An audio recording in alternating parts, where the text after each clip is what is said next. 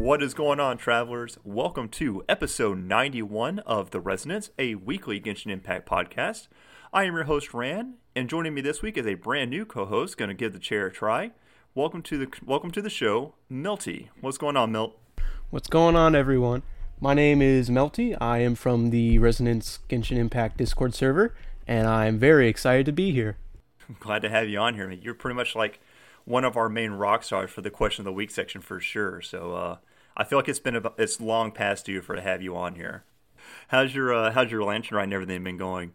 Oh, it was great. I know we're going to talk about it a bit more in later on a little bit, so I don't want to say too much. But from what I played and from what I did, it's all been a fun time. I got Constellation 1 for my Xian Yun, so that was nice. Oh, wow, you got all up to C1? Yeah, I might have spent a little bit because I got a problem when it comes to the constellations that give like a second charge of something. I just gotta have it. I totally felt that, especially when it came to Yelan. She got her rerun, and I was like, I have to try and get this second charge for her elemental skill, and it completely just busted the way that I play her. It's so fantastic. Just out of curiosity, since you're new to the show, I kind of want to get to know you a little bit better, even though, we've gone back and forth on the Discord quite a lot, but also to try and give the listeners an idea of who we have joining the show this week. How long have you been on Genshin? Are you like a day one player? You've only been here for a couple of years, or are you relatively new? It's funny because Genshin Impact came out in, I think it was September of 2020, if I recall correctly, and that was during like lockdown days. So it came out in September. And I saw like all these people like talking about the game and whatever. And there's like a lot of gacha games out there, so I was hesitant to try it out because I was afraid that it'd just be like, oh, just another gacha game. You know how it is. But then I kept seeing people like talk about it and play it. And so around October, let me go back to my character archive and look at when Amber joined. Oh yeah, I love how you can look up your when you started the game based on when you got Amber. October 8th. Is when I officially started my journey on Genshin. So you're only like a month after launch, I guess, then. Yeah, I remember, this is going to age me by a lot, I remember when Dragonspine was just a low poly mountain. Like, you couldn't even go to it yet. No, I'm right there with you. Believe it or not, I didn't think that I was. Because I felt like when the game was like in beta and being announced, everybody was like, I was part of that whole crowd of, oh, it's a Breath of the Wild ripoff. It's just some terrible Chinese. That was one of the things that was keeping me from playing the game, because I love Breath of the Wild, right? But like Breath of the Wild is a very time-consuming game, so I was worried that like it's just going to be a worse Breath of the Wild. But then I played it, and I was like, oh, this is actually very different from Breath of the Wild. Yeah, because I was the whole thing, like I said, because it had the same kind of look, the same kind of fire in the open world. It kind of had like that elemental reaction bit going on, and I was right there with you. I was like, man, I'm not going to play some knockoff game that's just trying to be a quick cash grab and just another gacha game to steal my money. I'm just not going to do it. And I don't know why, but yeah, so apparently day one is when I started, because that's when I got Amber. And day one? Jumped into it day one. That's crazy. Yeah, I really had no idea that I've had her that long, or I've been in this game, because it didn't feel like it. Because what had happened is I played the game, and I remember playing through like a lot of like the Mondstadt bit, but then I stopped in like Liyue, and then I didn't play for like maybe about a year or two because I missed all the Dragonspine events. Oh, that's a shame. You should have been there. Yeah, Inkonomiya came out. I wasn't here for that. Were you there for the like Albedo limited time event? Nope. Oh, that's such a good one. Yeah, no, I wasn't here for any of that. But yeah, so that's kind of cool that you've been here pretty much since the beginning as well. Yeah, and the cool thing is, I think like outside of a couple events, I've been through like all of the version events, like thick and thin, the high points, the low points. I remember when 2.1 came out and had like the best elements and the worst elements, like how the fandom was going up in flames. It's like, I've been through thick and thin with this game, and I'm prepared to stick it out to the end. So you're like old school. You can like go in their inventory. You got like Festering Desire and all these old weapons and everything too. Funny story. I have Festering Desire, but back in the day, I was still like relatively figuring like out how everything worked. So I got Festering Desire, but I didn't complete the event like fully. So I only have it at like refinement level 3, and it kills me. Oh, I almost wouldn't want it at all. It's like I could have it like R5, but it's R3 because I didn't understand how it all worked back then. Oh, that would eat me alive because that's like an OCD thing. So it's like every time I get a new sword character and I put Festering Desire on them and I see that it's R3, I always kick myself. Yeah, no, there's no way. I mean, the only weapon I have that's not like full like that, like the 5-star weapons, obviously, because I'm not spending that kind of money. That's insane. But like, was it the Dark Iron Sword that we just got another one of in the new Liyue expansion? Oh yeah, and then there was like that one like 3-star bow that apparently is rare. It's like I saw someone on the Discord server say like, just a reminder, these bows are super rare, so I stocked up on a bunch of them. Yeah, so Liyue has those 3-star weapons like White Tassel, like I think it's like some kind of like weird Adventurer's Aid or something. There's like 3 or 4 weapons that are unique to Liyue chest drops because you can't buy them. You don't get them from the banner or anything else. They are only in Liyue chests. That is weird. So, are there any other like regions that do that? No, it is only Liyue. It's White Tassel, the Traveler's Handy Sword, which is like a red sword, which is like a defense like core element sword. It's not even a good sword. It's just rare. There's the Messenger Bow, and I think there's like one more. Yeah, so there's like 4 weapons, like 3 or 4 weapons that are only in the UA chest drops that if you use them as materials and they're done and you run out of chests for the UA chest, you'll never get them again. Huh. So yeah, so if you get them, check your chest, check your drops, lock them down, refine them. See, I could understand that if it was like every region, like Inazuma or like Sumeru, it's like they all have different ones, but just Liyue is kind of weird. Yeah, and I stand corrected. It's not White Tassel, it's Black Tassel. Because Black Tassel, for the longest time, was the only HP stat spear polearm, which is why it was like Zhongli's best in slot weapon. Back in the days when Zhongli, before he had his like buff, and everyone's like, he's not that good, and then he got buffed, and he's like, oh, he's the best shield in the game now. Yeah, but like even still, the Black Tassel at level 90 has a 46.9% HP boost. It's kind of ridiculous. And for the longest time, that was the only HP polearm. But now I think there's one in the weapons banner, I think. I'm trying to look because there's another one that's out now. I wouldn't know. I never wish on the weapon banner. I will if it's a character that I really, really like. But it is super rare that I will try and invest in it. But no, so now the new one is the Rightful Reward polearm, which is a 4-star. But yeah, other than that, I mean, Zhongli either had his character weapon or I think it was Hu Tao's character weapon. And then it was like, use either that or Black Tassel. And people are like, why are you going to use a 3-star? I mean, it's kind of like using Thrilling Tales of Dragon Slayers on Kokomi. It's a 3-star book, but use that mess. It's great. People sleep on 3-star weapons, but yeah, check your Liyue drops. Make sure you're not. Isn't there that one like 3-star Callus, like Tales of what's it called again? Thrilling Tales of Dragon Slayers. Yeah, that one. Like that one's like very good for certain characters. It's good for a lot of characters. So yeah, I've got 2 of them at R5, and I'm like, you know what? I think that's good for now. So yeah, people sleep on. I think there's another one. There's a 3-star sword that's like crit rate and crit damage, and I forget the name of it. I think it's like Harbinger of Steel or something like that. Or you got me actually browsing through like all my old weapons now to talk about old 3-star weapons. Yeah, that people sleep on. But that reminds me, what do I have on my Xian Yun right now? Because I know it's the Battle Pass Solar Pearl. Solar Pearl is so great. That is the first Battle Pass weapon I fully R5'd. Nice. I have it on R2 right now. R5, elemental skill and burst damage 40%, normal attack damage 40% on top of crit rate. Yeah, that thing's great. Nice.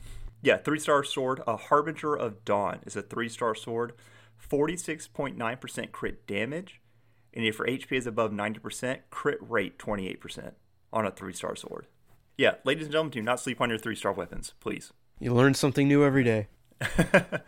Yeah. So, but no, man, I'm super stoked to have you on our show. It's kind of awesome knowing that you're such like you've been around like since the beginning, and since you've actually kind of stuck with it through all the events, you've actually got a lot more experience in the game than I do.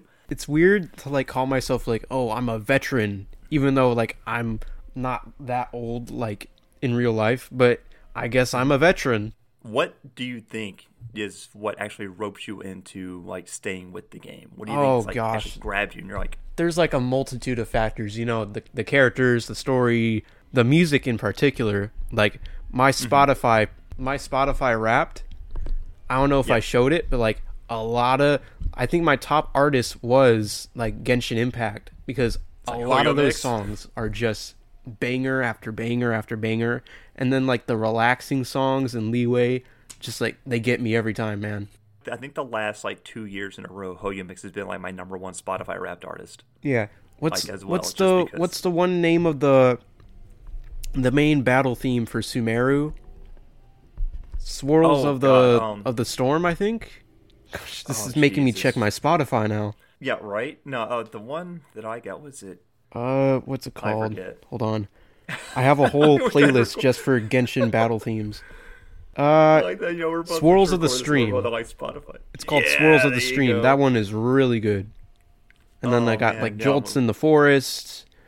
Jolts in the Forest, that's mine. Columnia Omnia, I think that's how you say it.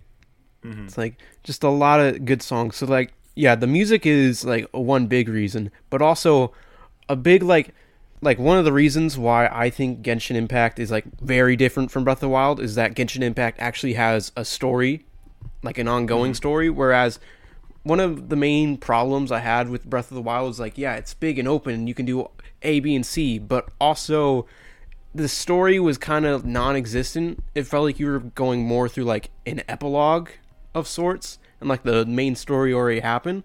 So one of the things that really roped me in with Genshin was this ongoing story that you could come back to every couple weeks, and it's just like all these events and like all these characters and like all these characters interacting with each other. It just makes the world feel so alive, and like I get like attached to a lot of these characters, and I'm really invested. And like especially this past year with Fontaine and Farina and the whole story that's been going on, like I've been more hooked than ever. Oh yeah, as I feel like I enjoyed Mondstadt. I really enjoyed Liyue, the whole thing with Rex Lapis, with Zhongli doing his whole fake as Zelda thing.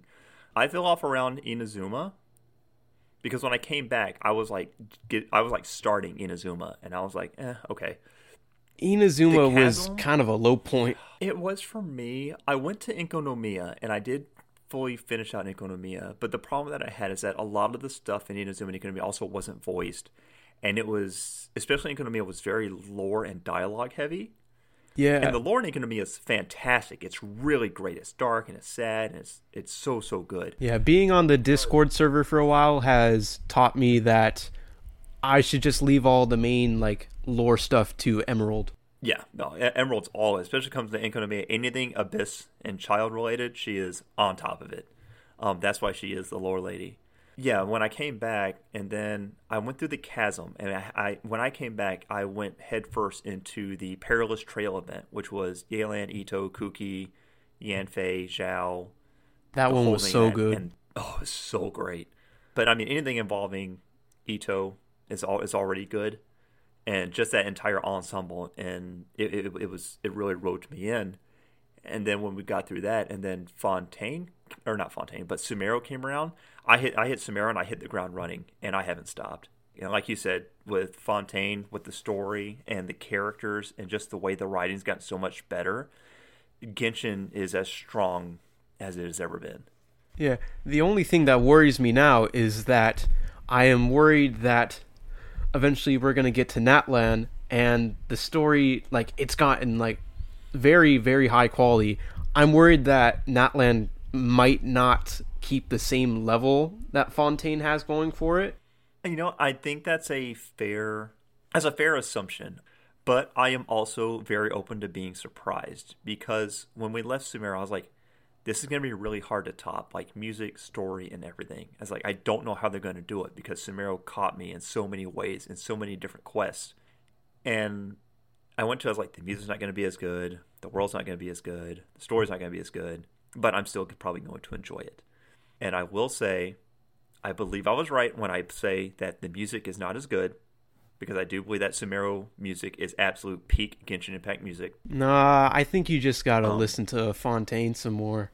Oh no, and I do, especially with the last album that came out. I like the Fontaine music. Don't get me, because when I first saw like Fontaine City like itself, I was like, it looks super Disney, and the music sounds like I'm in an amusement park, and I hate it, and it's gonna be stupid.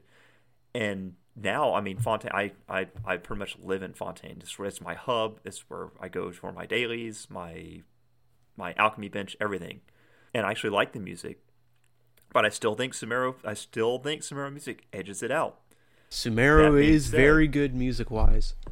It's so good. If it just weren't for that desert. Yeah, the desert, I will criticize it. I liked the desert at first, and it just dragged on for too long. It's just what it did. One desert, okay. A second update, we're getting a bit thin, but okay, sure. I'm with you. By the time the third one came around, it was getting really hard for me to come back daily. Yeah, it was really rough. I agree. The third expansion of Desert, I was burning out real bad. But I will say that the story in Sumeru, because I went in when I first saw Furina and I met her, and when I first saw her design, I was like, I hate her, and the story and her characterization and the writing, I feel like the story was incredibly strong. Everything involving Neuvillette, Wriothesley, the Fortress of Meropide, the Primordial Sea, everything from the time you hit Fontaine with the court case all the way up to the end with the fulfillment of the prophecy and Neuvillette's ascension. Peak storytelling. I loved every bit of it. And the best part about it is that it didn't feel like there was any like filler or anything. It felt like every piece of dialogue that someone would tell you would like come back in the end in like a meaningful way. And the way that it hit me the most was in like when 4.1 released with the Fortress of Meropide and all that stuff, and like we saw like Wriothesley's boat at the end, and I was thinking to myself, like, what, like, okay, this is cool and all, but like, why are we doing this? And then at the end of like the 4.2 Archon quest, when like everything's flooded and then his boat comes out of the water, I was like, oh, that's why we saw that. That's so cool. Yeah, Fontaine did such a great job of intertwining the writing, because even everything from the initial court case with Lenny and Lynette and with Vacher, all that came full circle towards the end. Everything was called back to, everything was tied in. The character writing was so good because all the characters maintained a prominent role from beginning to end. Even like Sigewinne from like the Fortress came up and gave her diagnosis in the final trial. It's like everyone was so well intertwined. I think the only one that felt a little weak, even though I really enjoyed it, was 4.3 with the movie making, the film festival, Chiori and everything. Yeah, and I wasn't super huge on that, and Chiori definitely feels very out of left field. I will agree with you there. Chiori does feel like she just appeared, and now people are like, "Oh yeah, we've liked her this whole time," and I'm like, the whole time as in one version. Yeah. The only person I see with that is that people were really hyped about Gami when he came out this last event, but because they've also had leaked concept arts and they've been hoping for like the dragon kid or whatever it is, the tiger kid, like forever, and he finally came out and they were very excited. Question: Do you ever look at leaks? Sometimes. I don't mind leaks. I don't actively seek them out, but if I stumble across them, I don't get mad. For me, any story leaks I do not look at, because I want everything to be a surprise. Like, if it were leaked to me that, like, I guess, spoilers for 4.2, I guess, if it were leaked to me, like, before 4.2 came out, that Furina wasn't the real Archon, and Neuvillette would get his, like, powers back and all that stuff, I would be so mad, because I would just be like, that's such a cool thing, and I got leaked on it. So it's like, story stuff, I stay away from entirely. When it comes to characters, if it's a character that like I haven't heard or don't really care about, I might take a peek just to see if like their gameplay interests me so I can start saving for them. But other than that, I tend to stay away from leaks. That's completely fair. I think I'm kind of like the same way. Like character leaks, like, here's so-and-so's character animations got leaked. Yeah. Or here's their... Perfect example, when Xian Yun was getting leaked around. I didn't really care for Xian Yun that much, so I took a peek. But then I saw that her skill actually like was like a really good for like traversing the world, and I saw that. I was like, oh wait, this actually looks interesting, and so I decided to get her when she came out. And then I of was course, kind of the same way. and then of course the Constellation one is just like, oh yeah, you get to do that a second time in a row. I'm just like, fine, take my money. Well, so just out of curiosity, so like her C1. So usually with her, you jump up in the air, and you do like the Super Mario like triple air jump, right? Yeah. With C1, can you just do like that more? Does it double her dive attack? How it works is when you're in the air. So let's say you jump off of a hill and you're not gliding and you try to use it, it won't activate. You have to use it like starting from off the ground. Oh. So when that happened, so because of that, I still prefer using like Kazuha when it comes to that stuff. But like overall, Kazuha might have like greater for like vertical, like going high and then going high again and going high again. But with Xian Yun, especially with her C1, she's great for like moving in like great distance, like really fast. Yeah. It's like you can triple jump and then like plunge down really hard, and like you've moved a very far distance. Yeah, I use her as part of my overworld exploration right now. I don't know how to use her like combat wise a whole lot just yet, but she's super fun just to bounce and fly around with. Yeah. And I'm still trying to figure that out. But yeah, I was trying to figure out like how her C1 works, because they were like, "Oh, you can use her skill twice." I'm like, "So can you like triple jump twice, or is it like her charge attack or her dive twice, or?" Nope, you can only use it on the ground. Okay. So if you had to pick, what would you say is your favorite area? Ooh, like your favorite region, like or underground. It could be Chasm or Enkanomiya or Dragonspine. I've thought about it long and hard. And I think I like gave an answer on the Discord server like a couple weeks back, but I keep going back and forth.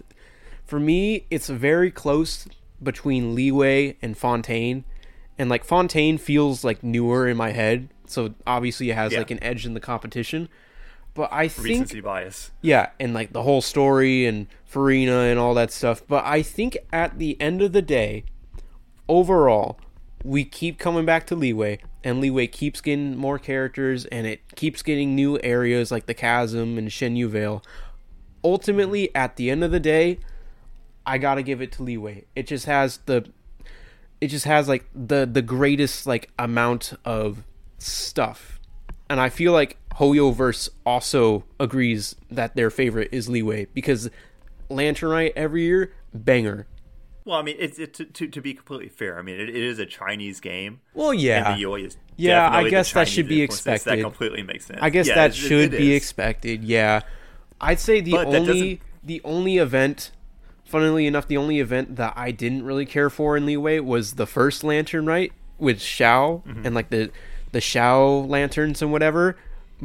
Like I tried to play it, but I was starting to get kind of like worn out. It was one of those points where like you just gotta take a break for a month, and so like, and I waited for like the version of point, like I think it was like update 1. It was either like 1.2 or 1.3 that was a Lanternite. I think it was 1.2 because 1.3 was Dragonspine, I think. But anyways, I waited for that update to come out because I was like, I'm getting burned out. I'll give it one more chance with Lanternite. And so I played through the first chapter of it, and then when like all the quests opened up, I realized like most of them were just like fetch quests that weren't voiced at all, and I saw that, and I was like, no thanks, I'm out. So I never finished the first Lanternite.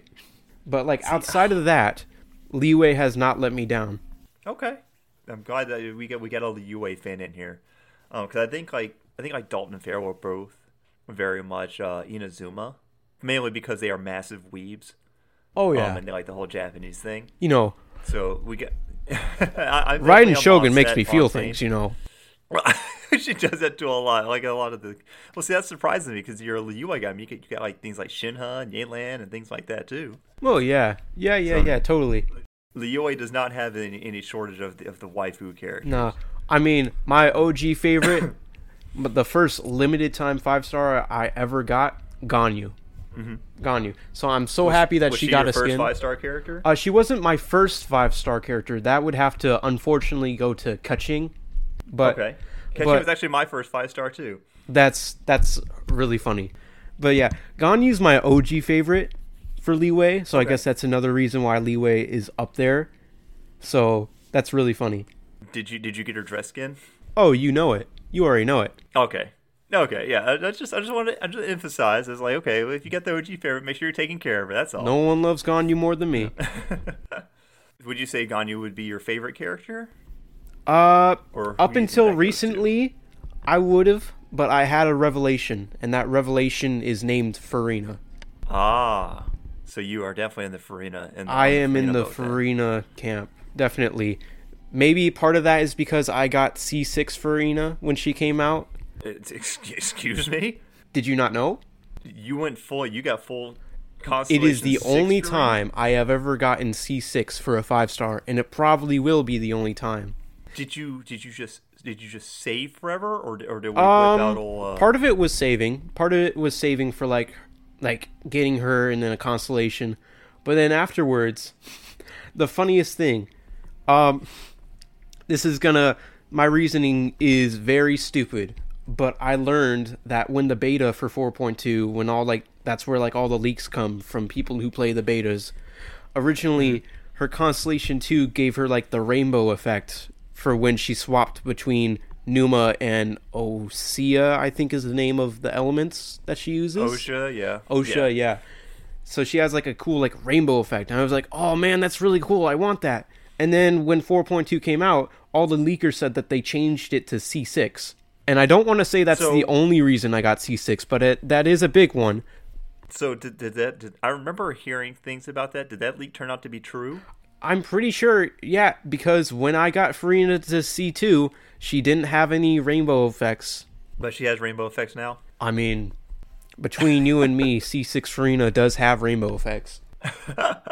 That's amazing. I applaud you, sir. I love me some character. I don't have a C6 anything 5-star. I've got a couple C3s. I would probably Deia, not Luke recommend Keqing, it unless you absolutely adore the character and their kit. And for Farina, I sure do. I think she's the best written character in my opinion. Her story is super sad, but also makes me super happy that she's free now and can do whatever she wants. I especially liked her most recent appearance, but we will get into that later. Yeah. I would agree. I do think that, but I do think the Fontaine Cat, I think that Farina and Nubelette both are some of the best written characters in the game so far. For sure. They are incredibly good. And I'm a huge Navia fan, and I do think she is written well. No way, you're a Navia fan? I could never have told. Just a smidge. But I will say that right now I am not happy with Navia. Really? I'm actually really upset with her, and what Hoyo's done with her and everything. What do you mean? Because I've been using mainly because I've been using Navia for everything, boss fights, domains, my overworld stuff, and my biggest gripe that I have with Navia, and the reason I'm not happy with her right now, is I can't not play with her. Oh, okay. Because I see what it is. She's so incredibly busted. And I've brought this up a couple times on the podcast, and I've brought it up in the Discord. She goes in, and I can beat Storm Terror in less than 30 seconds. I salute you for that. She goes in, she does one Umbrella elemental skill shot. I mean, no Benny buffs, no food buffs. Just go up there, look at Storm Terror's foot, shoot it with the Umbrella, he's down. Climb up on top, shoot him with the Umbrella, a couple smacks, and you're done. So would you want them to nerf Navia, is what you're saying? The problem is that she's too strong, and because of that, I have other teams that I used to love playing. I've been trying to mix up it. I've been doing things like my Burgeon team. I used to have Deia as my main on that. It was Deia, Nahida, Baiju, and Yelan. And I've been trying to mix up. So, I'm going to build up Yanfei again. So I've been having fun with Yanfei, trying to build up these other teams, and it's fun. Or I'll go and I'll play with my Risley team, with my Freeze comp, or I'll play with my Eula team. And it's just they're fine, but why is everything taking so long? I can totally see where you're coming from, because for me, it's even for me, I'm kind of different, because I've seen like all these different people saying, "Oh yeah, I have all these different team comps that I use," and blah blah blah blah blah. But for me, there have been 3 consistent characters that I've always used ever since they came out, and I haven't swapped off of them. And my 4th slot is open to whoever is new or whoever I want. My first character, Zhongli, solely for his shield. Yeah, I have the same problem, but there. with Zhongli, because he just makes the game easy mode. Like, I don't have to dodge. And like, yeah, what is dodging? What word is that? So it just makes it easy. So I put down the Zhongli shield, and then Raiden Shogun in the 2nd slot for like the Electro application. So like anything that I hit, her skill and you got it. Yeah, gets electrified. And like also her burst, I have her at C2, so her burst just does monster damage to a boss. Nice. And then my 3rd slot is like basically my main character, I guess, is like Kazuha, because I was lucky enough to save for Kazuha when he came out on the rerun back in like, I forget which version of Inazuma it was specifically, but when he got reran, like everyone was talking about how good he was and how they missed out on him the first time. So I saved hard for him, and I got him. But then in the next temple, I got like C1 of him. And apparently, like C1 makes him even better, because after you use his like ultimate ability, he instantly recharges his skill. So you can skill burst skill again. Yeah. So it's just like Zhongli shield, Raiden Shogun for Electro, and then I soup up the enemies with Kazuha, and then I use his ultimate, and because Raiden Shogun has the Electro infusion, everything gets electrified, and then because I have C1 for Kazuha, I use his elemental skill again, and if they're not dead by then, I just usually go to whoever my 4th slot is. Okay. I can totally see the dependence on characters like Raiden Shogun and Zhongli, especially with Zhongli's shield. Zhongli's shield just ruins people's games experience. Let me tell you, it's very addicting, and it's very hard to play a team that doesn't have Zhongli on it. Yeah, if I got a Geo team, you best bet Stone Daddy's on it. My current team is Zhongli, Shogun, Kazuha, and Furina. So okay, I can see the swirl, especially with the Electro and the Hydro. With Kazuha just swirling that all together, I bet that's a lot of fun. Definitely. Awesome. I think we kind of got off track a little bit. Oh, we did, but I wanted to take the time to, kind of introduce you into the show and kind of get to know you a bit. So no, that's great. But yeah, let's roll into a little bit of news real quick, and then we'll take a break, and we'll go into Land and Ride a little bit there towards the end. Sound good? Yeah, sounds good to me. Awesome. So we got a couple little pieces of news. The first thing is that live right now, which I believe the final stages should be up, is the Triumphant Frenzy Combat event. And that is going on right now. And a lot of people seem to be having a lot of fun with this combat event. Have you managed to do anything with it yet? Whenever these combat events come out, I always choose not to play them until all the levels are out, so I can just binge them all in one go. So I have yet to play them, but I know the type of combat event this is, so I'm looking forward to playing it. I'm sure I'm going to have fun with it. And the best part is afterwards, I get all these primos that I can just pull. Yeah, I'm definitely in for the primos. I am not a combat event person, but I am like usual when these events come around. I put them off until the very end because I know I can binge them on the last day. So yeah, I've seen it, but no, I haven't touched it yet. So on the last day, I'm going to go in, we'll hit it, and I'll stomp through it in one day. But I think that makes me like a lazy player and a terrible podcast host. No, because I do it too. That's where I am with that. I do it too, and I'm on the podcast now, so I mean that makes 2 of us. Yeah. So, so the Triumphant Frenzy combat event's going on now. I believe you have another week to get through all that. Get in there and hammer out some combat rounds in your little mini domain. Get those Primo Gems, adventure experience, and those missing enhancement ores.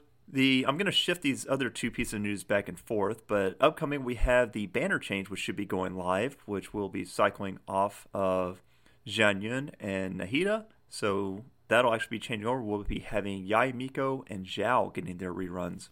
And you being what sounds like a big Animo person as well, are you going to be going for either Yai Miko or Zhao? Funny story, when Zhao reran, I got him, but I have never felt the need to either build him or use him at all because Kazuha exists for the sole purpose.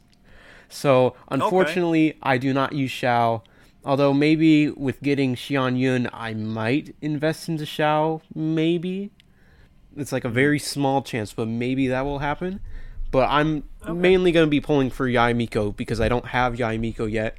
And the last time she ran on a banner, I like used all of my savings, and then I even spent a little bit more for her. But unfortunately, I lost the 50-50. So, and so the Wily Fox took your primos and yeah, ran. I'm also on 50-50 now because I have C1 Xian Yun. So I'm getting a little bit of deja vu. Ooh. Yeah, actually, I think I'm on my 50-50 too, because I was going to throw some pulls at Yai Miko just for for maybe some, one, because there's just some electrical application to be had in there, and also because I'm not a huge Zhao fan, but also I don't do a whole lot with Animo. I use Sucrose, like, in some of my teams, but that's really about it. I used to run around with Jean a whole lot, but even Jean I never used for, like, swirl reactions. I just used her to overworld and heal and shove things off cliffs. I only built Jean recently because everyone says that when you get like a very high constellation for Farina, Jean is like the best like on-field healer for that. So I haven't tried out Jean with Farina yet, but I have finally leveled her up to 90, so I can try that out. Yeah. So I guess I'm excited to see how that works out. Yeah, Jean's great, man. I got Jean, I think like C1 or C2. Dalton's got her at like C47 or something like that, because all he ever gets is Jean whenever he loses a 50-50. Let me see what my Jean is at. My Jean is at C5, so only one more, and then I will have max Jean. Man, you people manage to get these characters so much more than I do. I don't understand. I feel like I pull a lot, but maybe I'm still surprised that you don't have a Mona yet. Yeah, no Mona, no Chi-Chi. So one day.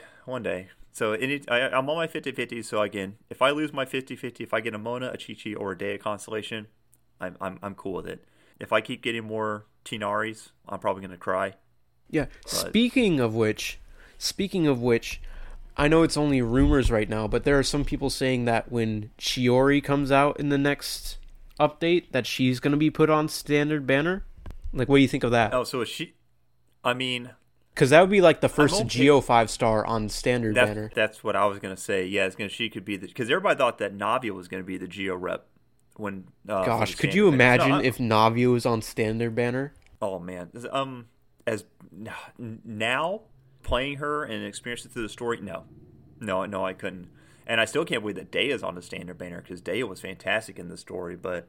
I guess like her play style and her kit and the way people got real upset about her power output and things like that. So I guess that's fine.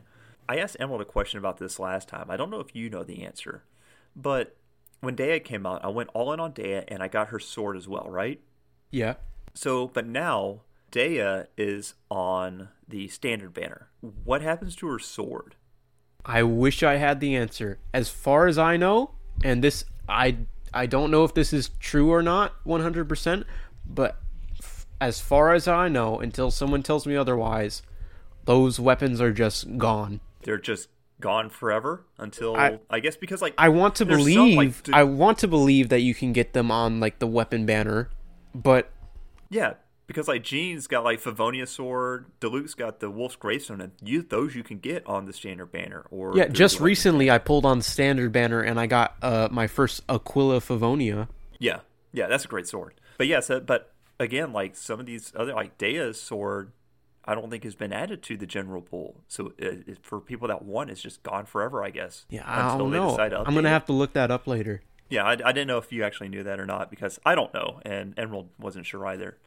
So I'll have to I'll do some poking on that. Yeah. But okay, so that's we kind of got off track on the banner stuff too.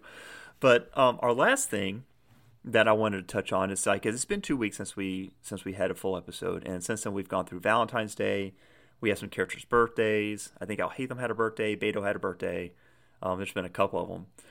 But on Valentine's Day, we got a series of Valentine's illustrations that were posted by the Genshin Impact Twitter. At first, I was very confused by this because I thought, like, the characters that were posted, I thought they all had birthdays on the same day. And so I was really confused. I was like, what? Yeah, so we had 3. So we had Lynette and Navia, both which I could have seen because they're both Fontanian characters and kind of relatively recent. Okay, I'm cool with that. But the third Valentine's illustration was Jet. And wow, the response to Jet. because What can I say? The people love Jet. They do, and rightfully so. There's a couple of things I want to point out. So if you just look at the Twitter, the quotes and the likes, stuff like that. So on likes alone, Lynette came in at 66,000 likes. Navia came out at 69,000 likes. Nice. That's nice. That is nice. Jet, the non-playable Jet, who we went through Golden Slumber, Dirge of Bilkos with, and Sumeru, got 110,000 likes, more quotes, more retweets, more engagement than Navia and Lynette. All of them, so many of them, screaming for Jet to be playable. Here's the thing with Jet, though. The way I see it, unfortunately, I don't, with like the position that they put Jet in, I think it's going to be kind of like difficult to reasonably put her in the game. Like, yeah, you could do it, but the problem is like the main story with Jet and like the Golden Slumber quest and like the desert and all that is like none of that was voiced. So if we get Jet in the game, like obviously we're gonna have like a character quest with Jet and whatnot and all that stuff. But then if you like give her a voice and stuff, what about like all the new players who don't know like what Jet's big deal is, and everyone's just like, oh yeah, go back and play like Golden Slumber, but yeah, like would they have to like record voice lines for Golden Slumber? And like I can't see them doing that. And then that like begs the question, okay, what about that one girl in like the end of the Aranara quest, which, dear Lord, Rana? Yeah, her. Like she gets like a dendro vision at the end of it. So it's like like would that open the floodgates for her too? So it's like it's a lot of like if you do it for one character, then everyone's going to be asking for all the other characters. So I feel like they're giving Jet fans a little something with the Valentine's Day post, but I don't think it's feasibly like reasonable to actually put her in the game, especially since she still doesn't have a vision yet, and her like model does look very similar to all the other like but she's definitely generic Aramite Clearwater dancer. Yeah, so I feel like if you were to make her playable, you'd have to maybe redesign her a little bit to make her stand out a bit more. Yeah, and that's where I was going to get with you. So, like, there were two things. One, in this illustration, Jet is pulling down her eye mask so you can see her eyes. Yeah, that would. And an interesting thing is that Jet has yellow eyes, which was very a call to a animation that was part of the Hoyo Fest, the animation thing they had. In which one of the fan things had Jet take off her mask and she had yellow eyes. So I feel like that was a call to that as well. But I agree that in the future, if they do, and I legitimately hope that they do. I'm not saying I don't want them to do it. I hope they do it, but realistically, I don't see how, like logistically. And I see where you're coming from. And the only thing I would see is, like, if they did, like, say we're going through Natlan and then Jet shows up. She's got, like, she has her own mercenary band now. If you paid attention to the books and stuff you found in the Third Era Sumeru Desert expansion, they would have to, like, definitely give her her own unique thing. Like, she progressed in her story, what she's doing now. Her look has changed. Maybe she's acquired a vision for what she's been doing, because if anybody deserves a vision, it's her. Yeah, maybe it could be like it could be like how they did it with like how they gave Farina a vision, where it's like at the end of Jet's story quest, like she gets granted maybe like a pyro vision or something.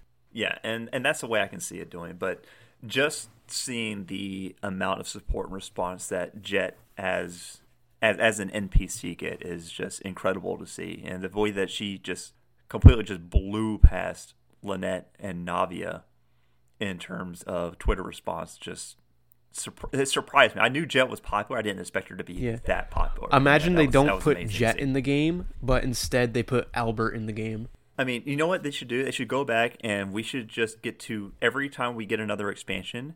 Was it Anne from Mondstadt, the girl that was sick, who became an adventurer? She should just keep getting stronger and stronger until she becomes like a full-on like vision wielding adventurer thing. That would be cool. And that would be great. I'm still waiting for that Mondstadt Harbor expansion that everyone keeps talking about. Like, oh yeah, they're going to do it this year. And then they never do it this year. Well, I thought that was going to be our gateway into Fontaine when we had the Eula rerun and stuff like that, but that didn't end up being the case. So, and apparently Natlin is like takes place like west of the desert of Sumeru, the Marahavari, something like that. Hold on, let me check my map so I can see. It's the wasteland. Because, but yeah, apparently the lore wise, that's supposed to be I think west of the sands of Sumeru. West of the sands. I'm looking at the map right now, and the camera doesn't move that far west after the sands. So unless they like move like the camera further to the west or something, I don't know how they would do that. Yeah, I'm not sure, but apparently that's where it's supposed to be. Maybe they'll just tack it on there at the end. I don't know. We'll have to wait and see. But yeah, so that was just something crazy to see. But wow, we are at an hour already. So about yeah. So how about we take a break, get a drink, stuff like that, and we'll come back and we will touch up a little bit on our Lantern Rite stuff. We'll hit a question of the week and we'll put a bow on it. Sound good? Yep. All right, now let's take a little break and we will be right back.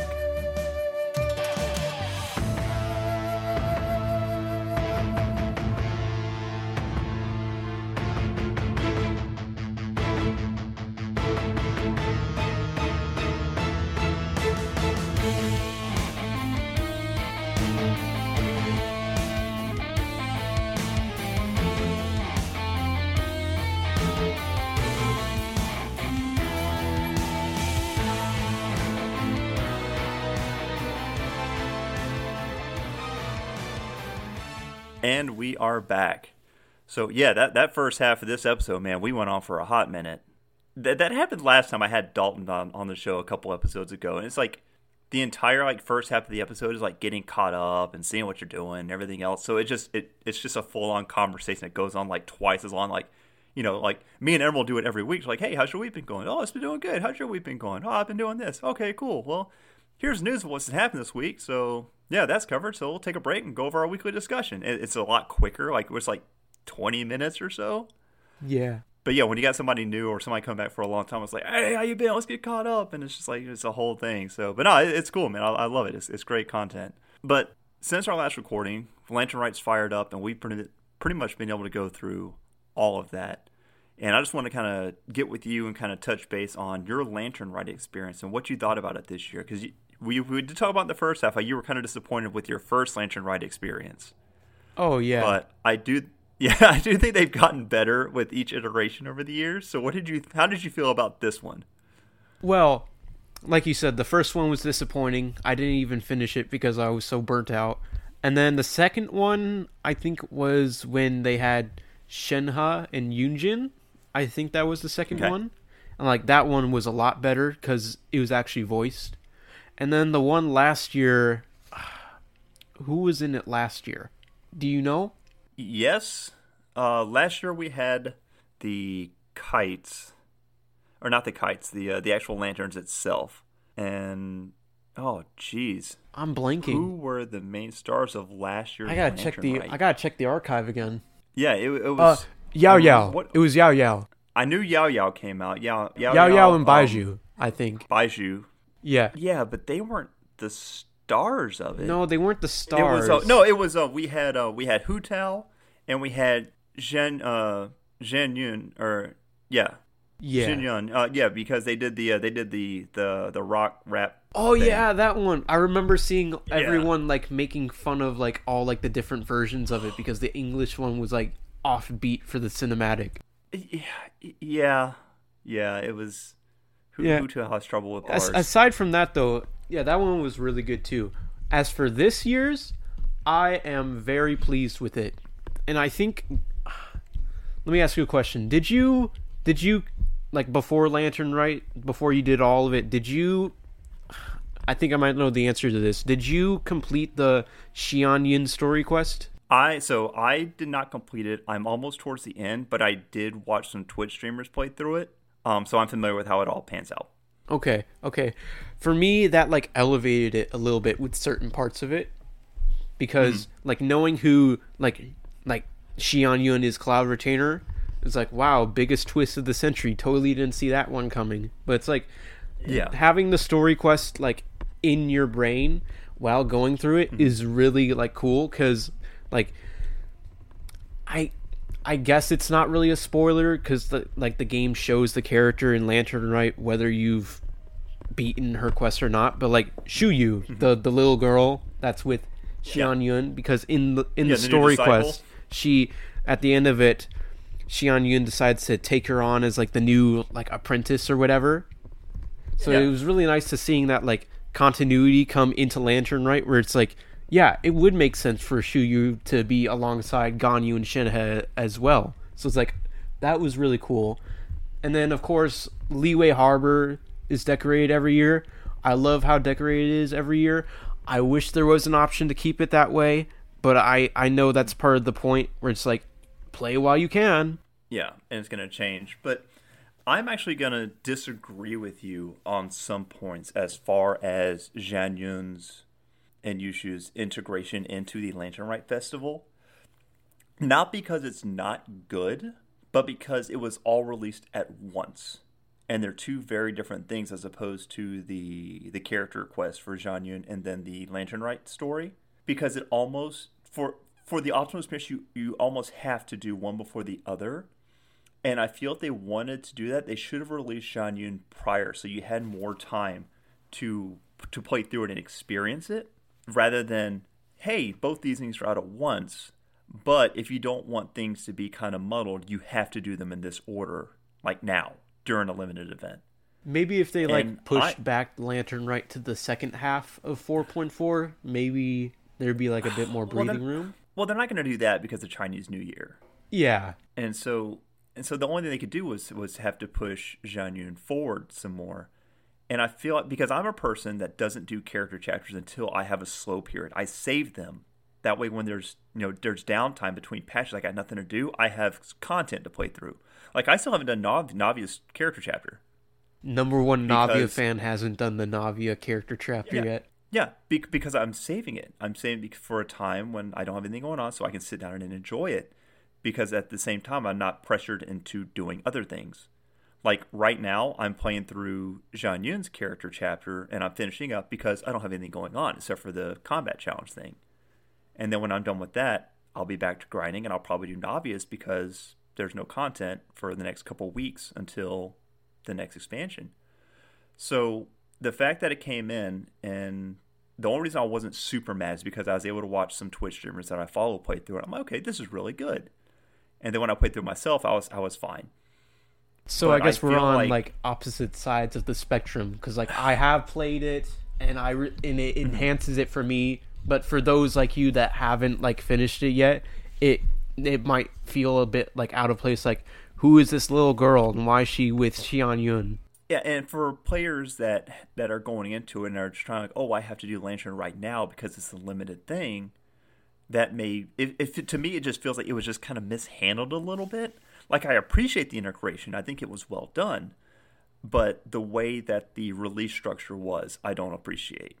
And I feel like that was kind of fumbled a bit. It's not a game-breaking thing for me, but it's kind of like, bear this in mind in the future. If you're going to have these two things be so intertwined, staggered a little bit more so we got time to, do it at our pace as opposed to, here's everything, do it this way. Yeah, I guess for me, with the type of player I am, when content comes out, unless it's like the combat event that's going on right now, where I like save it until it's all out, unless it's something like that, I would like to get it done straight away, solely because I don't want to be spoiled when I go onto like social media and see like like whenever I'm at work and I'm working and I have like a break and I go on like TikTok or whatever and I see people reacting to like certain parts of Lantern Rite that I haven't played yet because I need to get home and play it, I get so mad because I'm like, oh, I haven't played it yet, I gotta go home and play it. So it's like it's like that for me. So for me, for the type of player I am, I can appreciate the type of like fast paced, like we're releasing this and then we're releasing this and then we're releasing this. But I can totally see how for like a different play style like you, for like you do it on like your own pace, how that can be a bit frustrating. Yeah, and again, that's just my personal take from it. But again, I think that I do appreciate the way that they wrote Yushu and Jinyan into it. I just wish I had a little bit more time between the releases. That's all. But no, I completely agree with you. I thought that the story this year was really, really good. The entire thing with Ga Ming, like the young boy characters are very rarely my thing. Like I don't resonate with them. I don't really. I've heard how much really you've slandered Xingqiu. I mean, okay, I just don't. Xingqiu's fine. I just think Xingqiu's boring, and Xingqiu never does any like in the story wise. Or no, I'm thinking of Chongyun. Chongyun, like I'll slander Chongyun a little bit, and Xingqiu is whatever. Xingqiu just needs slacks instead of shorts, and I'm good with Xingqiu. But they're just never really my jam. Like I like Benny. I don't feel anything like with Benny. I don't bond with Benny. I resonate more with like the more adult characters. It's probably just because I'm older, I guess. Well, so, also like, the adult characters just have more interesting things going on because the younger characters, like their story quests deal with like I guess like not as interesting things, whereas like with Nervalette, we go into like his whole backstory with the Melusines, and then Farina with like the whole theater troupe and like a lot of like mature subjects and topics I really appreciate. And then when we go to like the hangout quests with like Bennett, it's just like, oh, let's go open a chest.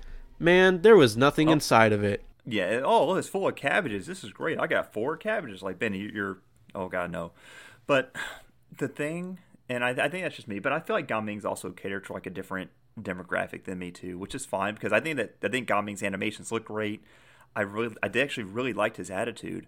The gameplay is really cool, but it took playing through Ga Ming's story, and even though he's still not really my thing, I really liked going through his history and his issue with his family and his dad and how he wants to chase his dream. It's like that. It's a very cliche story. Like, you know, the young guy, he doesn't want to take over the family business. He wants to do his own thing. Dad doesn't approve. They're at ends.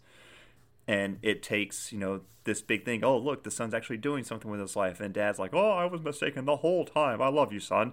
And it took that for me. As you know, it's a cliche story. It took that for me to appreciate Ga Ming and like what he brings to the table. Yeah, because like most happy-go-lucky characters, they're like, yeah, they're cool, but like if they don't have anything more to them, it's like, okay, that's cool and all, but why should I care? I don't want that to sound rude, but it's like if there isn't something deeper to them, I'm most times not really gonna care that much. Like if it turns out in 4.2 that the whole deal with Farina was that her whole personality really is just like snarky, I'm the Archon attitude, I wouldn't like her nearly as much. And I think that a lot of the I agree with the happy-go-lucky characters have to have something more going for them. And what you learn to discover, especially in this kind of medium for like anime and games and stuff, is that happy-go-lucky characters are either A, they're children, and they're young, and that's just the way children are, like Klee or Yao Yao and things like that. But then when they get into kind of like that pubescent, young adolescent, you know, young teen area, like Bennett and like Ga Ming, for example, when they're really that happy-go-lucky, they're compensating for something. Yeah. Because they're fighting to stay happy. Like Bennett is happy and he stays positive because he wants to overcome, because he struggles. Yeah. Everything he does is a struggle. Bennett's whole thing is that he's the unluckiest guy in all of Teyvat. And all the fandom loves to like make fun of him for it. So it's like whenever I see like videos on YouTube of like ranking all the Genshin characters based on like, I don't know, like how they would like ask someone out for a date or whatever, and like whenever they get to Bennett, they always put him in like the worst option, and it's just like, I don't want to do this to Bennett, but he just has the worst luck. And I think that's kind of like the running gag, but I also feel like that when you have that, like that's what endears you to these characters. And that is also, I will say, is what endeared me to Ga Ming. Because Ga Ming was very happy, he's very positive, he's very supportive, and like he does anything he can for anybody else. Like he's the kind of guy that will give you the shirt off his back. And as you play through and you realize that he's like this because he's compensating for this severed bond with his family and his father especially. It's like that's what he has to do to keep going forward, and I appreciated that. Yeah, I liked it because of how realistic it felt, because Hoyoverse very easily could have just done like, oh, Gaming's dad is just like very stern and very rude and won't listen to his son or any of that. But when we actually meet his dad, he's like just a very chill dude who just wants to get his tea transported to Leeway. And it's like very awkward between the two of them. And like they don't get like super angry at each other, but you can tell like there's tension. So it's like I like how like awkward that felt. Well, the thing is, like, they're not like angry at each other. It's just a misunderstanding. Again, it's a very cliche story. Like the dad's like, I wanted this because I'm worried about your future. He's like, we're having this because I want you to plan ahead. I want to make sure you're taken care of. And maybe that's just me because I'm a dad myself, and I resonate. And again, it took this story involving his dad coming through and realizing this for me to resonate with Gaming himself as well. And then Gaming's like, he doesn't hate his dad. He just wants to be able to spread his wings and do his own thing, and he wants his dad to respect that. Yeah, you got this whole like very beautiful thing going on, but then also in the background you have just Cloud Retainer on a rock just watching the whole thing. Mm-hmm. And then you have her and Shinha coming by and just like sitting down and trying to like pass off this terrible act of like mother-daughter moment where like Xian Yun is like, oh, how is work, Shinha? And Shinha is just like, it's fine. I get the occasional drunk, but I like knock him out and kick them out. And Gaming's dad is like, what is going on with those guys? At least we're not that bad. Yeah, and John Yu's like having this intro monologue, like, I forgot how bad she is at social interactions. It's like, oh my god. I will also say that Zhongli being there and like having the conversation, and Paimon's like, Zhongli, like trying to correct him, like, Zhongli, get on, catch up. Yeah. Was it cracked me up. Oh, I love that whole part of the story when you're transporting and then like to get them involved with it. And then Mooncarver and Mountain Shaper. Yeah, and like just the thieves and just running away and like, we are thieves. We are here to steal your stuff. Oh my lord, I loved it. Everything involved them. The first time we saw them and we were making the kites and they flew into Cloud Retainer's thing. She went like full mom mode. And Ganyu was like, we're gonna find out where. Ganyu was like, wait, can you travel like with her? And we're like, why? And she's like, oh, I'm not worried about Cloud Retainer. I'm worried about what Cloud Retainer is gonna do to whoever threw the kite. When we ran into them and they were having their discussion, and they're like having these monologues talking back and forth, and they're like, one believes that you should do this. It's like, this was not one's idea. One believes that it is you're doing it. It's like that, and then they're like bickering back and forth while looking at Cloud Retainer. And I think it was Mooncarver looked over and says, it just openly just says, this is all your fault. Just like very blatantly. I lost my shit. Oh, it was so good. Everything involving those two was just really, really good. And I love their dynamic.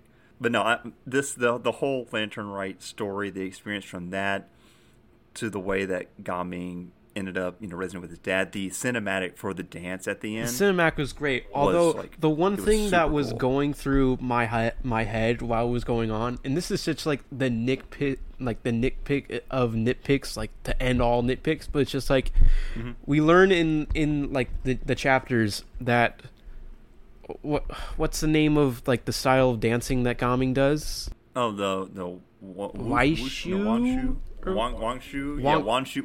Wangshu. All right, if we get that wrong, we're going to be flamed eternally. But Wangshu dancing. So like he tells us that Wangshu dancing isn't that popular in Leeway. Wusho. Yes, sorry, Wusho. That is it. Gosh, we're gonna hear it later. Wusho dancing. So he says to us that Wusho dancing isn't like that popular in Leeway. And then in the cinematic, he's doing it, and it's like there's all these drummers that are just drumming along for him. And like in the back of my brain, I was thinking, okay, but like where did they get the drummers from? And I know you're not supposed to think about that. It's just like a really funny thing that I was just like, I guess they just convinced all these drummers to get together. And never mind that Gaming can also apparently dance on water.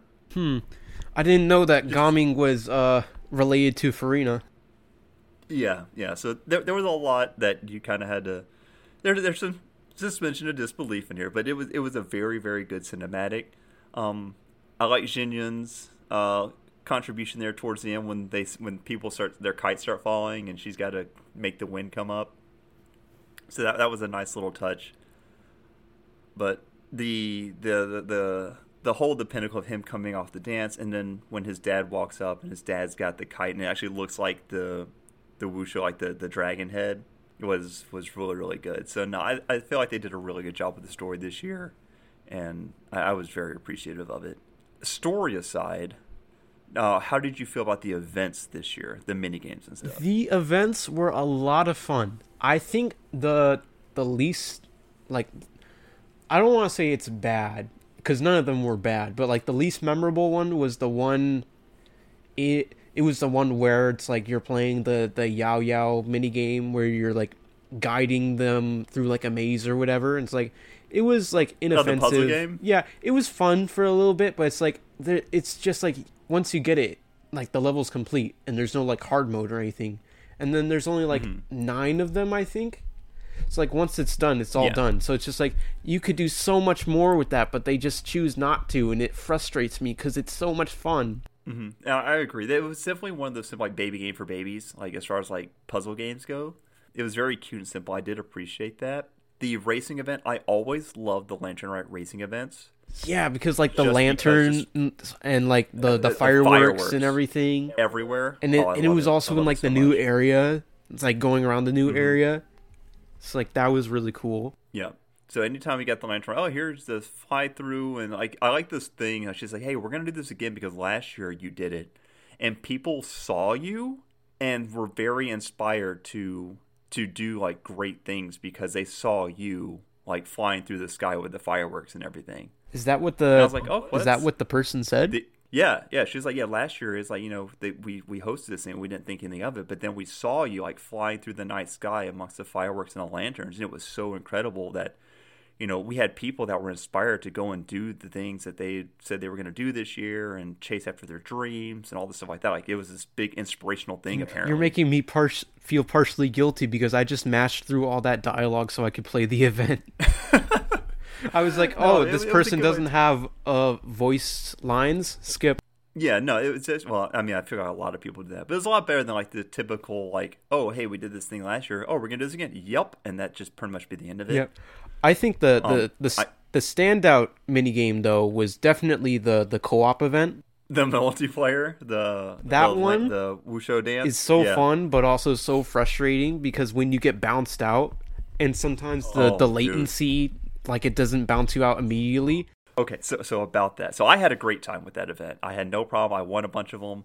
Dalton did his while streaming, and while he was playing, his ping like went through the roof. Like he started lagging out. Oh gosh. And he would just be running around and he would just be exploding and getting knocked back everywhere. And he was getting so mad on the stream. Like he was like cussing and getting ready to throw his mouse and keyboard. He was so pissed. Yeah, if your Wi-Fi is not good, thing ever to watch. If your Wi-Fi is not good, maybe wait on that. That was a riot, but no, I agree. That game was really, really fun. I will say at some of the later levels, like with the hot area is about to start. Best get out of it, and it starts like exploding and taking away all your coins. I thought that was kind of frustrating. But now running around and be able to knock people back while chasing coins, I had a lot of fun with that. I agree. I think that did stand out the most. And I was hoping to try and do a co-op event with some of the other Genshin podcasts, like Shade Chamber and Genshin Guys, Tales of Tefat. But I just haven't had the time, to be completely honest. I got a lot going on in real life, so it just didn't happen. But one day we're going to do something special. One day we will reach the promised land of another collab. Yeah, it definitely needs to happen. But so would you say that the Wushu dance was probably your favorite? Definitely. I've always found like a fond like attachment to like all the co-op events because those are the times when you can actually play with other people outside of like normal co-op, because like grinding for like artifacts and talent materials and domains with other people, like that can be fun, but it can also be frustrating when someone brings in like they're level 20 Yanfei, and they're like, oh, don't worry, guys, I got good artifacts, I'll solo, and then they proceed to die first. It's like you get moments like that, and you're like, this is why I play solo in domains. But when it's like, I have trouble doing anything co-op like that. Yeah, when it's like in an event where there are rules and it's a mini game and you're just having fun, it's like those tend to be the best events. So like back in like the film festival co-op event where it's like you're guiding all these like little ball creatures into your own pen for points, like that was fun too. Yep. No, the Blubber Beast one, yeah, that was really good. What they need to do is just come out eventually. Was just when they have enough of these events come out, is just do like a Mario Party game, and it just be all the Genshin mini games, like just like Genshin Mario Party. Definitely. I think we are almost due for another Wind Trace soon. Maybe. How long has it been since the last one? Since at some point in Sumeru, but I'm like, I want to do Wind Trace in like the new Fontaine areas. Yeah. No, that could be good. But no, they definitely need more of these mini. I'm glad, like especially like the last one we had the Beetle Battle come back. Yeah, Beetle Battle is so fun. As easy as the Beetle Battle was, but I just love some of the new things they added with like the beam attacks, and you gotta charge up your defense to protect against the beam. And when you do, like your little beetle stands up and does this like Dragon Ball like kung fu pose and like to like put up its shield and dodge. I'm like, okay, great. I'm loving everything about this. Yeah. But yeah, anything that comes up as far as like mini games, co-op, I'm definitely all for it. And any kind of like most of the co-op things are always really, really good. And especially when it's just not combat and it's like something different where you can play against or with each other. It's everything but combat for you. I mean, I like the combat. The problem is like if I want to play combat, I'll just go do domains or I'll go in the open world because that's the core gameplay in the game. It's the combat. Yeah, they gotta have those events to show off like builds for characters that you wouldn't normally use. And I think that's one of the biggest things when it comes to these events is like, oh, here are these trial characters, and then you can like try characters you don't have and build teams that you don't normally play with. And I think that's the real benefit to these kind of events. But otherwise, I'm usually just kind of like, But it's like I can go into this one like, oh, you can use Yaimiko and Neuvillette, these other characters that you don't have. And then you find out that, yeah, you should have threw a lot more gems at Neuvillette because he's completely busted. And I think that's the core draw to the combat events. But it's like, oh, hey, we've added this kind of neat mechanic to it. And, like, the mechanic, like, 9 times out of 10 doesn't matter. Yeah. At least to me. Like, if you can kill them fast enough, like, no mechanic matters unless it's one that, like, if you don't activate this, your score won't go up. Yeah. And maybe that's just me not appreciating the mechanic that are trying to implement because I'm just gonna go in there, mash stuff, and get my primos and go. Yeah, but also maybe I'm going into it. Also, I like that they do this, but I also don't like that they do this. Is like the normal difficulty, like all the enemies are just level 40. It's just like if you want me to use like characters that I don't normally use and want me to actually use them in battle, maybe don't make everything super easy because then it feels like I'm not really getting like a feel for what the character full experience. is. Well, they do that mess with the trial with the character previews as well. Like, hey, here's the banner. Yeah, but for the characters. Let's be honest, no one does those for the characters. They do that for the 20 primos. I mean, that's also true, but I mean, it took doing that for me to want to like pull for Xinyan because as much as I love Cloud Retainer's attitude and stuff like that, when I played it, I was like, oh, this is like actually really fun. And I just wish that they would optimize because usually when you go in, if you look at the character that you're playing with, they have like the most terrible builds, and it's kind of like, oh, they're level 80 and they've got these mismatched artifacts, like, and then they'll have like some weapon, like, oh, they gave Zhang Yun like the limited like the Oathsworn catalyst that you like can't get anymore for her weapon in the trial. And people are like, why would you do this to people? Yeah, it's like people can't actually get this weapon. This is the weapon you gave her for her demo. It's like an energy recharge, like limited event catalyst. So that was kind of interesting.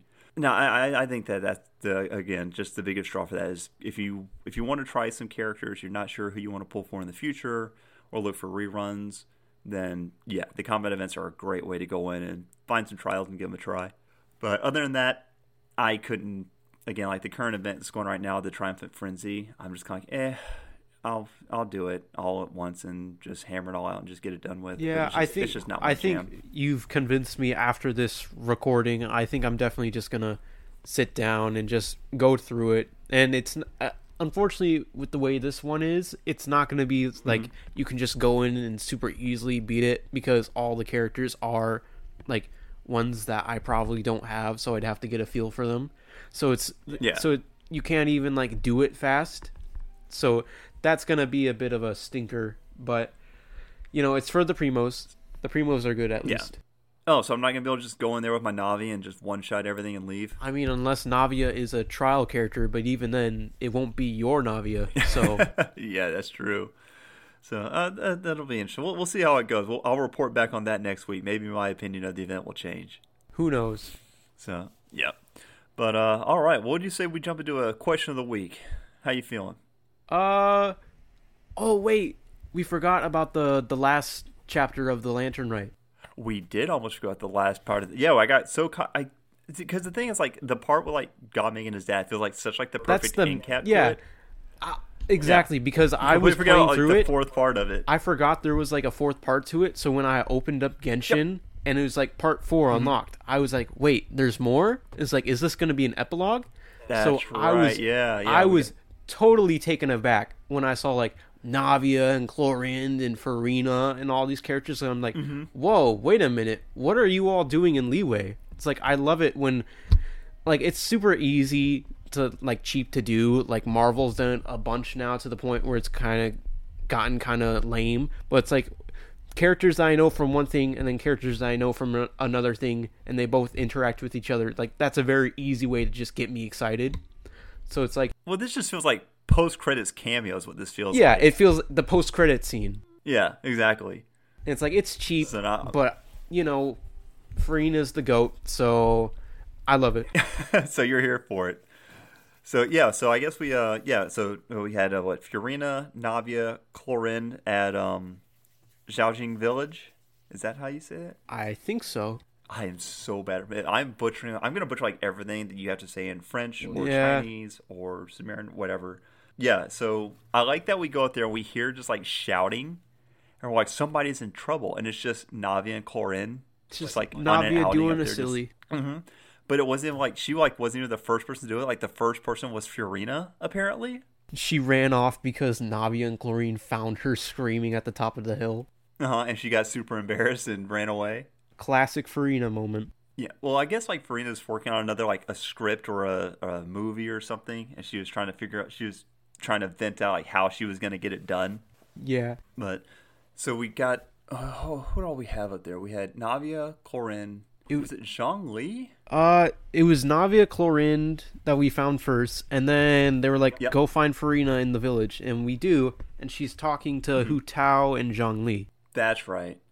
Yeah, because Do you want me to? But yeah, because do you want me to go through? Yeah, because Farina and Hu Tao are now having a business arrangement. I think it was like Farina gets like some props from the funeral parlor for her next movie. Yeah, that's exactly. But it's like when they first said like, "Oh, we're setting up a business thing." It's like anything that you have to do like business wise involving like the funeral parlor was just I'm just kind of like, and it felt kind of really weird because one, Furina is no longer immortal. Yeah. So now Furina has dual mortality. So there's that, and also the whole thing about like the whole like lots of people died in Fontaine with the water and everything. Yeah. And I was like, surely they're not gonna go that route. It ended up being something completely different, like one of Furina's movie shoots. Yeah, I think they were intentionally trying, like in the trailers, to make us think that because we hear Hu Tao say something about like making a deal with Farina, and so my mind at first went to, oh, maybe like I knew they were never gonna do this because it's like an epilogue to like a whole big event. They wouldn't like hide this big of like a reveal in it, but I thought that like they were gonna do like, oh, Farina is going to Hu Tao because she wants to like hold like a private funeral for like Focalors or something like that, and like in remembrance or something. That would have been, yeah. Oh, that would have been sad. Yeah, I mean, it would have been like a cute little thing, but like I knew they wouldn't do it because it's a goofy side event. They're not gonna have like something like like a dour ending. No, I just remember seeing like when they announced that they had all the people on Twitter and stuff like joking around. They had like Hu Tao was like selling Farina like bottles for water as like little mini caskets and stuff. Oh gosh. It's like, oh, okay. I was like, well, that's just hilarious and sad. So, but no, they definitely did not go that route with it. Yeah, and then so like, so Navia and Chlorine and Farina are all there, and Farina says that Neuvillette was also there, and we're like, oh, where did Neuvillette go? And they're like, oh, he took all of our stuff and he left. Then I was talking to Emerald before we started recording about it, and she brought up a very good point about how, what did she say? She said that, like, the line from Paimon was like, wait, is he hoarding treasure now? And like that's a funny reference to the fact that he's a dragon. The dragon? Yeah, I caught that as well. I definitely caught that joke. That did not go over my head. But the part that surprised me the most is that we actually go and see Neuvillette at the end. Yeah, and before we jump on, I do also want to say that what I appreciated was part of Furina's growth in this is like Furina was going to head back, and Navi and Korra are like, hey, do you want us to come with you? And Furina's like, I'm not the Hydro Archon anymore. You don't have to protect me. You know, I don't need guards or anything. You know, you're not obligated to do these things for me anymore. And they're like, and Navi and Korra are like, no, this is just what friends do. You know, we just want to be your friend. Can we just do this thing?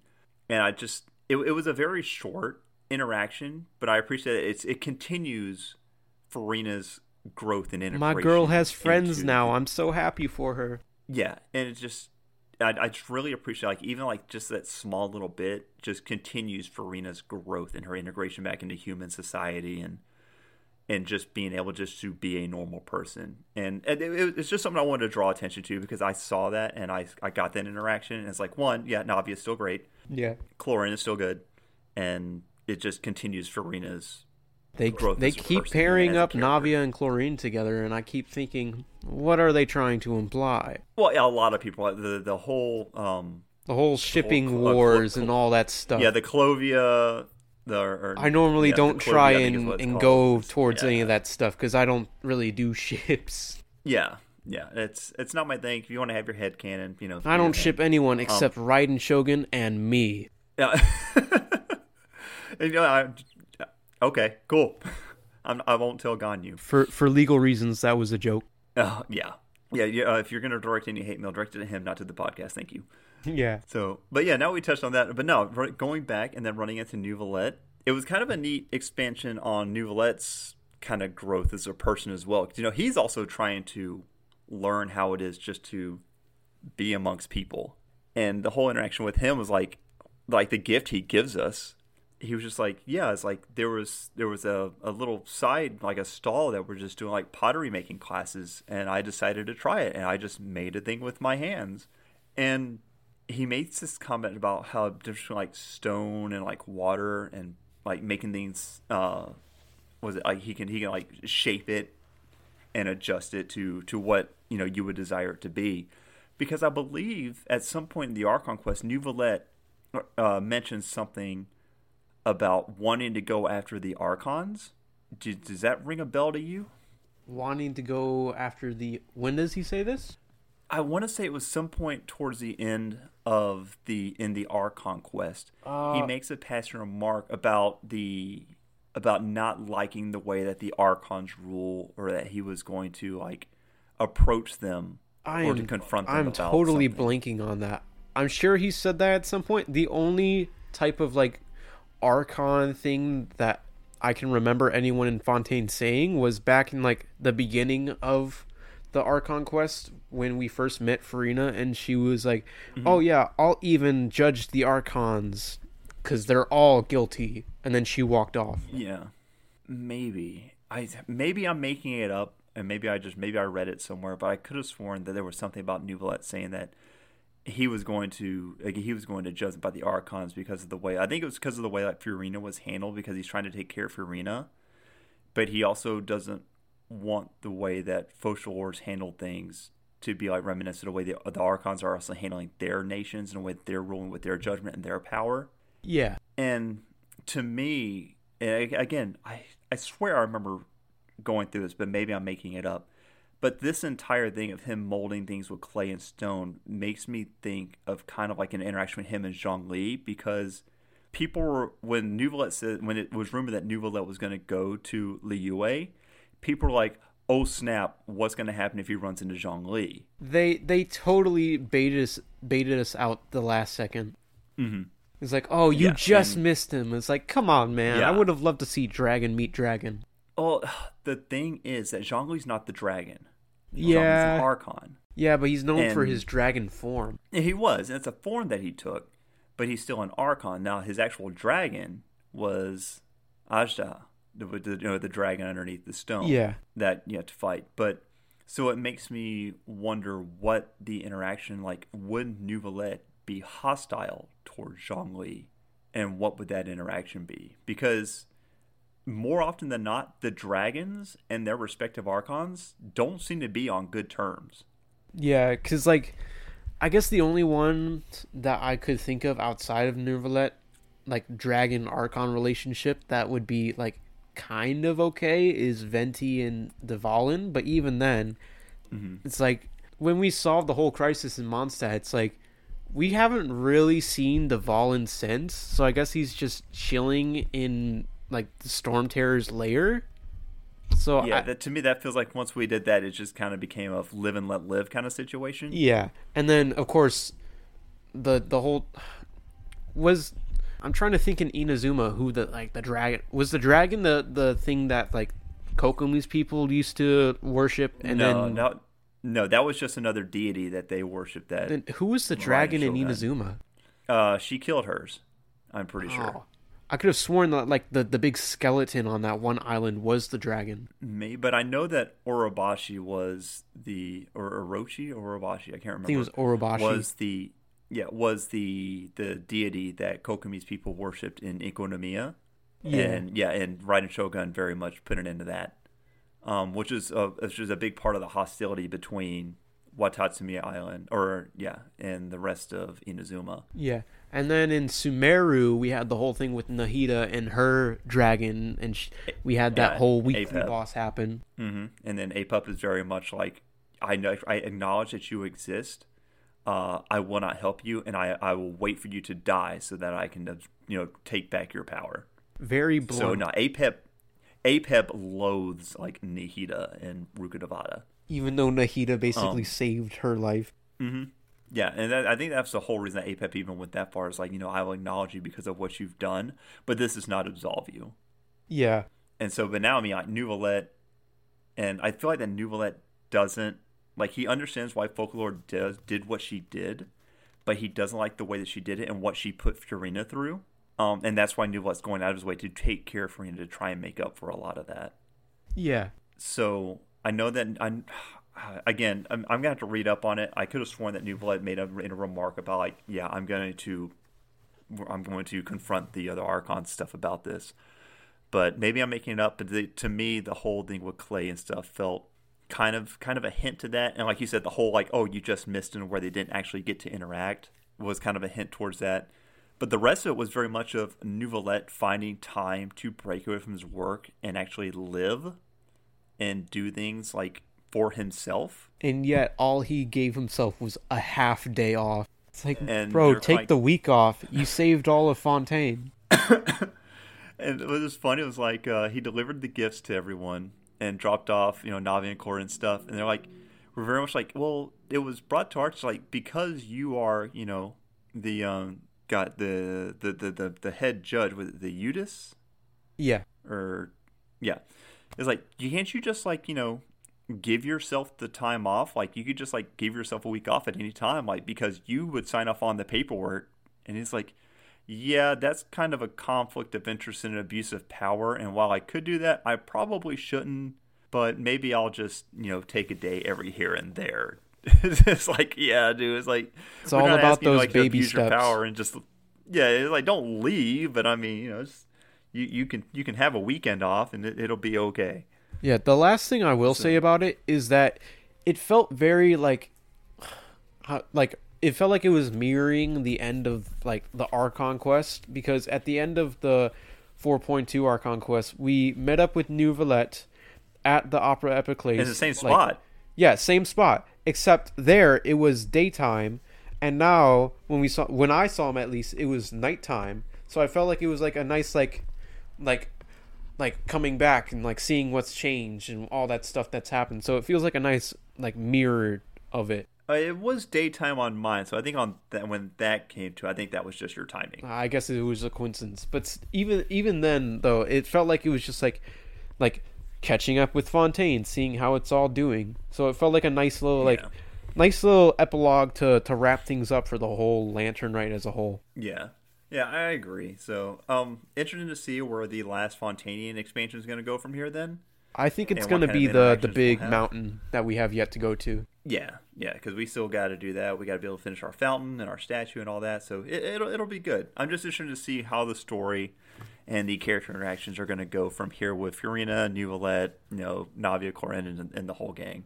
I'd like to see more Wriothesley come out because he's kind of trapped down in the prison. I hope they don't just keep him. We saw a flashback. Yeah, we saw a little bit to where he was he was talking with New Valette. Yeah. But not a whole lot. I would like to see more Wriothesley, like actually in the action. I will say, he needs to give himself a couple days off. Poor Siege Wing fans, we haven't seen her at all since the Archon Quest. Yeah, no, we haven't seen her since the trial when she judged Furina for the. But water. also, Siege Wing isn't that interesting to me, so I'm fine either way. Yeah, Emerald's gonna have something to say about it. Emerald loves Siege Wing. Well, so. good for her. Siege Wing's not my thing. So, expect some feedback on that. So yeah. All right. So I would agree.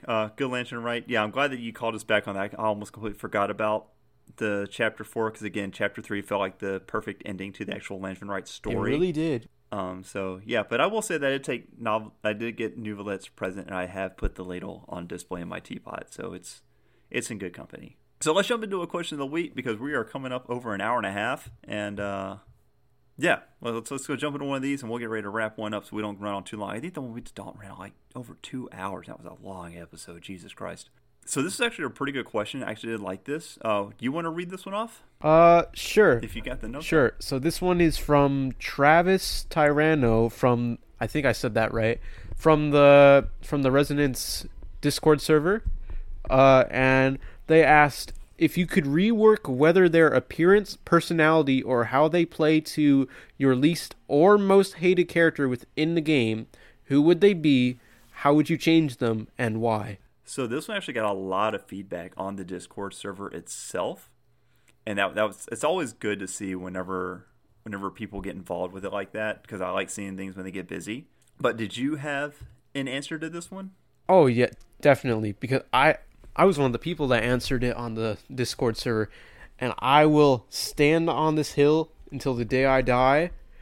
Dory is one of the worst characters ever created. It's like you're not getting any arguments from me. Good, because I don't want to hear them. Because, gosh, the question is, how would you rework them? I think at this point, just get rid of the character.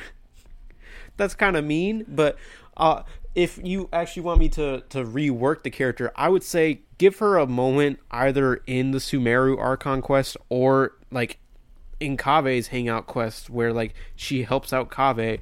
Give her a moment of like self-sacrifice where she actually does something selfless for once that doesn't have like money in mind. Because Dory's whole thing is that she will only do things for the benefit of herself.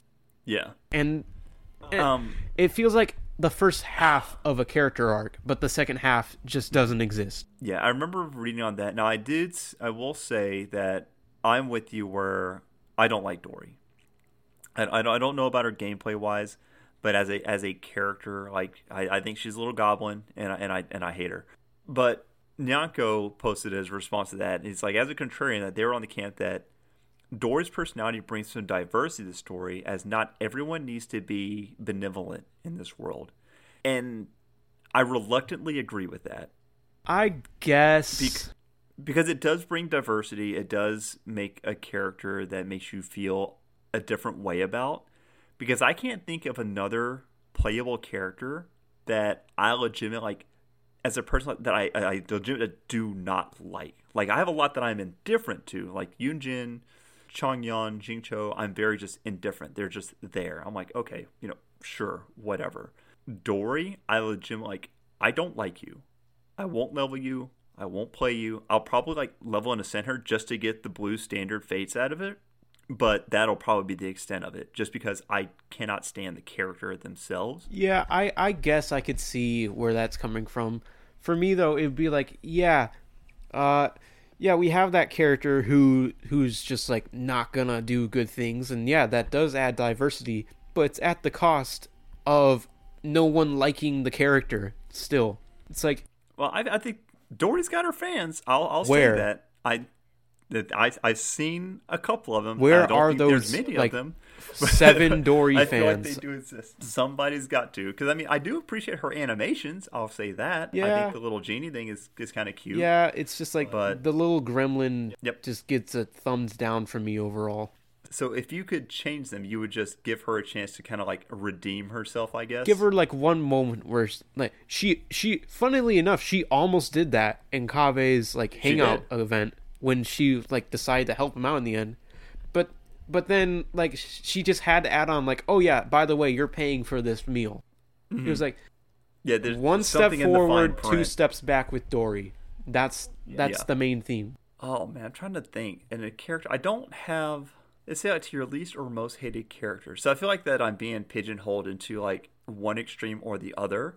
My least hated character, so I guess that would be like my favorite character. I'm not in the whole buff Dea crowd. I don't think she needs it, but I wouldn't mind a little more strength out of her.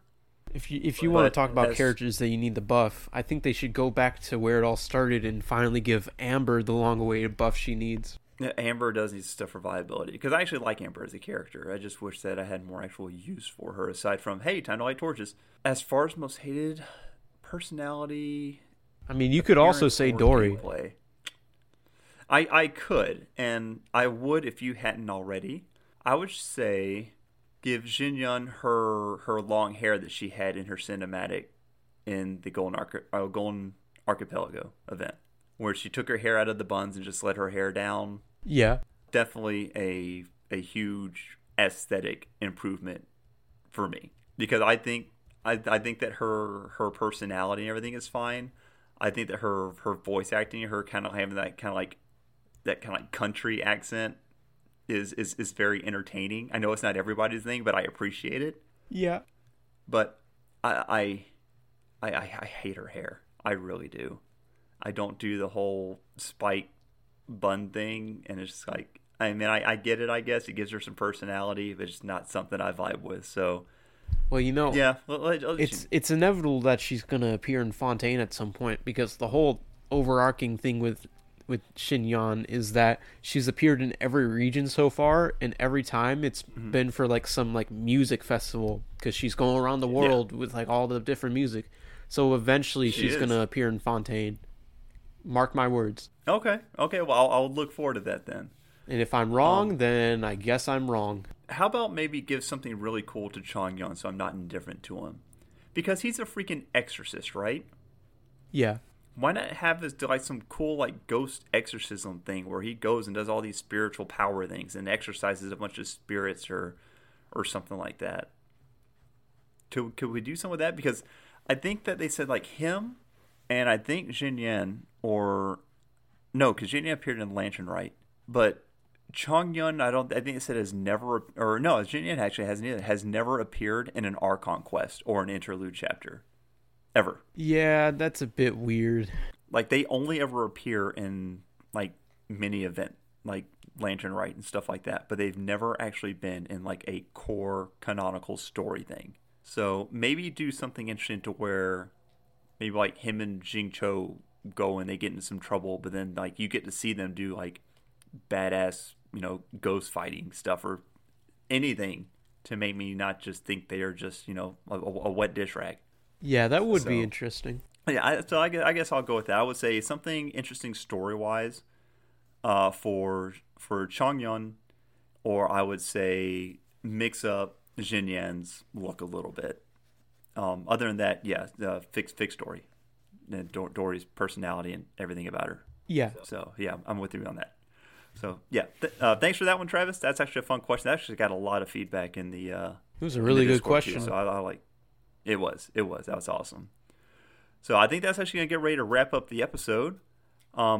If you want to follow the show more outside of that, you can join the Discord channel that we were just talking about at discord.gg/The Resonance. Come and engage with our community, questions of the week, general gameplay discussions, off-topic discussions, whatever you want to chat about. You can also follow us on Twitter and Blue Sky. Blue Sky is actually public now. You don't need invites for that. So if you're not on Blue Sky, you can get on there for free now. It's completely open, and you can join us at HoYoCast. I'll be posting our regular show updates and stuff like that more often on there as well. Milt, where can we find you, buddy? You can find me on the Resonance Genshin Impact Discord server with everyone else. If you want to play with me, just ask for my UID, and I'll be happy to give it to you. Yeah, yep. Awesome. So yeah, I meant it was good having you on. I hope you enjoyed yourself. I know I did. Nice to mix things up a little bit. Did you have a good time? I had a lovely time. Awesome. Yeah, and I think that's a really good episode. And like I said, we might be doing a couple things like the co-hosting, trying to mix it up with a couple more people, like you, Emerald. Hope to have Dalton on here a little bit more. Just trying to add a little variety to the show. So I definitely think we'll have a chance to get you back on here again, man. I'll be looking forward to it. Looking forward to it too. All right, so everybody, thank you very much for listening. This has been episode 91 of The Resonance. Have yourself a great night. Enjoy the last of the Lantern Rite. Good luck on your Triumphant Frenzy combat event. And we will be back next week, and we will see you then. So, until then, Ad Astra, Abyssosque. Bye.